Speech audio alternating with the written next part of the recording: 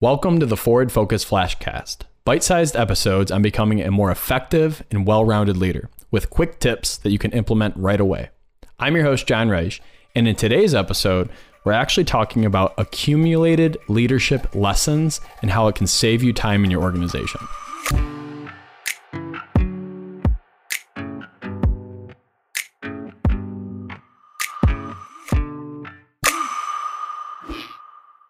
So for those of you who have tuned in regularly, you may remember an episode I did called Level Up Your Influence. If you haven't checked it out, I encourage you to do so because this flashcast is pulled directly from that content. Today's lesson is accumulated leadership lessons and how it can save you time in your leadership ability. So let me explain. The first law to consider under this is that high levels of leadership are based on accumulating experiences and lessons so you can have shorter and shorter response time and lead your people more effectively. Let's give you an example. Think about when you started learning how to drive a car. You're 15, 16, 17 years old, and maybe you're nervous. Maybe you forget to, turn on the car before putting it in drive, or maybe you forget to put it in park before you shut it off. Did you check your blind spots? Do you feel comfortable with how the car actually operates? Going a step further, you don't know what it's like to drive at night on a windy and rainy road. No one would at 16, except for if you've been in a car previously and watched a parent or somebody else drive. Now think of that same person at 56 years old.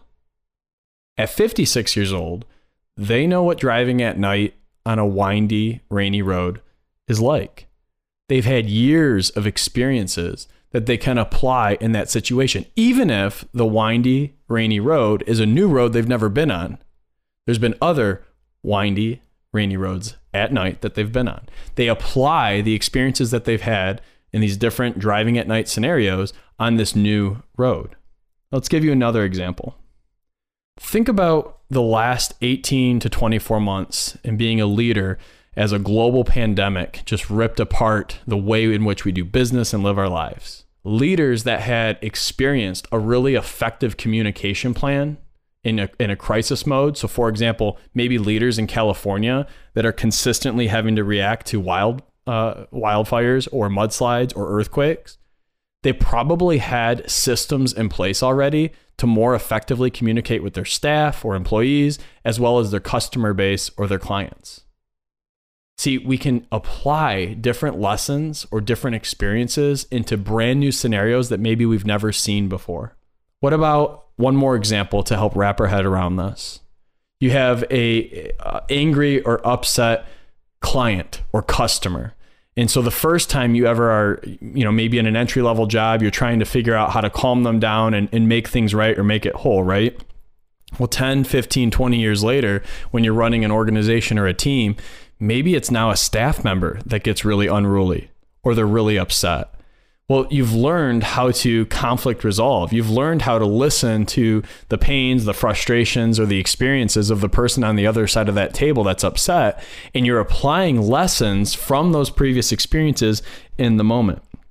A great book that actually highlights building talents or skills and becoming a master of that talent and skill is Malcolm Gladwell's book, 10,000 Hours.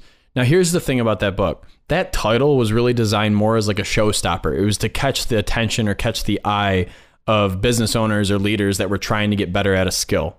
The key is everybody has a different rate of learning, a different rate of acquiring skills. Some people, it takes 1,000 hours to learn a new skill. Other people, it might take 15,000 hours. The key with this is 10,000 hours. If you spent 1 hour a day is over 27 years of trying to master one skill. Now, I don't know about you, but I don't want to spend over 30% of my life, 25% of it, if I'm going to live to be over 100, to acquire a new skill. The only way for you to learn skills quicker is through accumulated lessons, to take previous lessons that you've had in experiences or scenarios and apply them to brand new situations. So what I want you to think about is this. I want you to think about Blink, another great book that he wrote. Blink is your intuitive ability and approach to be able to spot something in someone or in a situation or in a circumstance for you to immediately come to a resolution that is more often than not correct. An example I'll give here. trained military that are being dropped into, a military zone, for example.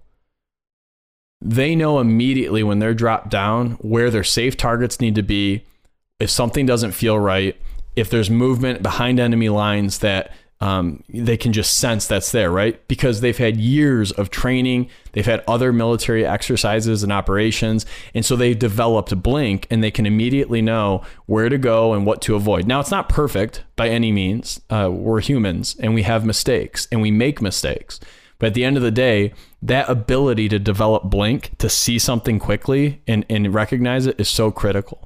So if you're a leader today thinking about how can you learn from Blink, how can you take lessons and skills from previous experiences and apply it today, there's two things I want to encourage you to do. The first thing is think about the core characteristics in staff, employees, or in yourself that you feel make you a valuable or viable leader in your industry. What helps you stand out? What helps set you apart from your competitors? Can you identify those 3 to 5, maybe 7 characteristics and look for that in future business partners, employees, or clients that you're looking to get into relation with? See, that will be Blink. If you know that somebody with effective communication, both orally and written, will thrive in your leadership team, then you should be looking for folks that can orate nice on social media, that maybe have a YouTube vlog or a posting with a cult following that looks for their videos on a regular basis. Look for those characteristics and how they may show up, because here's the second lesson. The second lesson in leadership is you're always interviewing. Always. See, you're looking for these accumulated lessons in others, because your organization will level up if you're continually attracting folks that are applying the lessons they've learned in previous experiences, both personally and professionally.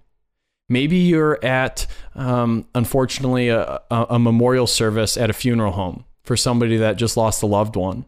And there's somebody that catches your eye across the room because they just seem to be so in tune with every conversation that they're having. They seem locked in. They seem empathetic. They're using emotional intelligence. They're being supportive and caring. It should be your moment to find out who that person is in that room, especially if your organization is lacking empathy, emotional intelligence, or that supportive nature. So the key here is that accumulated lessons not only help yourself as a leader, they help you read situations quicker, they help you get the most out of people in your world or organization, but it also helps you identify what your organization may be lacking or needs more of, and you can look for that in others that surround you in everyday life.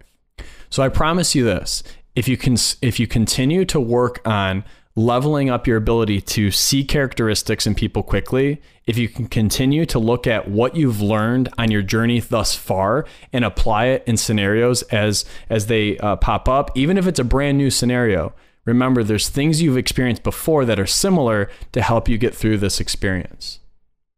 If you found value in today's content, please be sure to subscribe so you never miss a lesson to become the leader that you deserve to be. And until next time, lead on.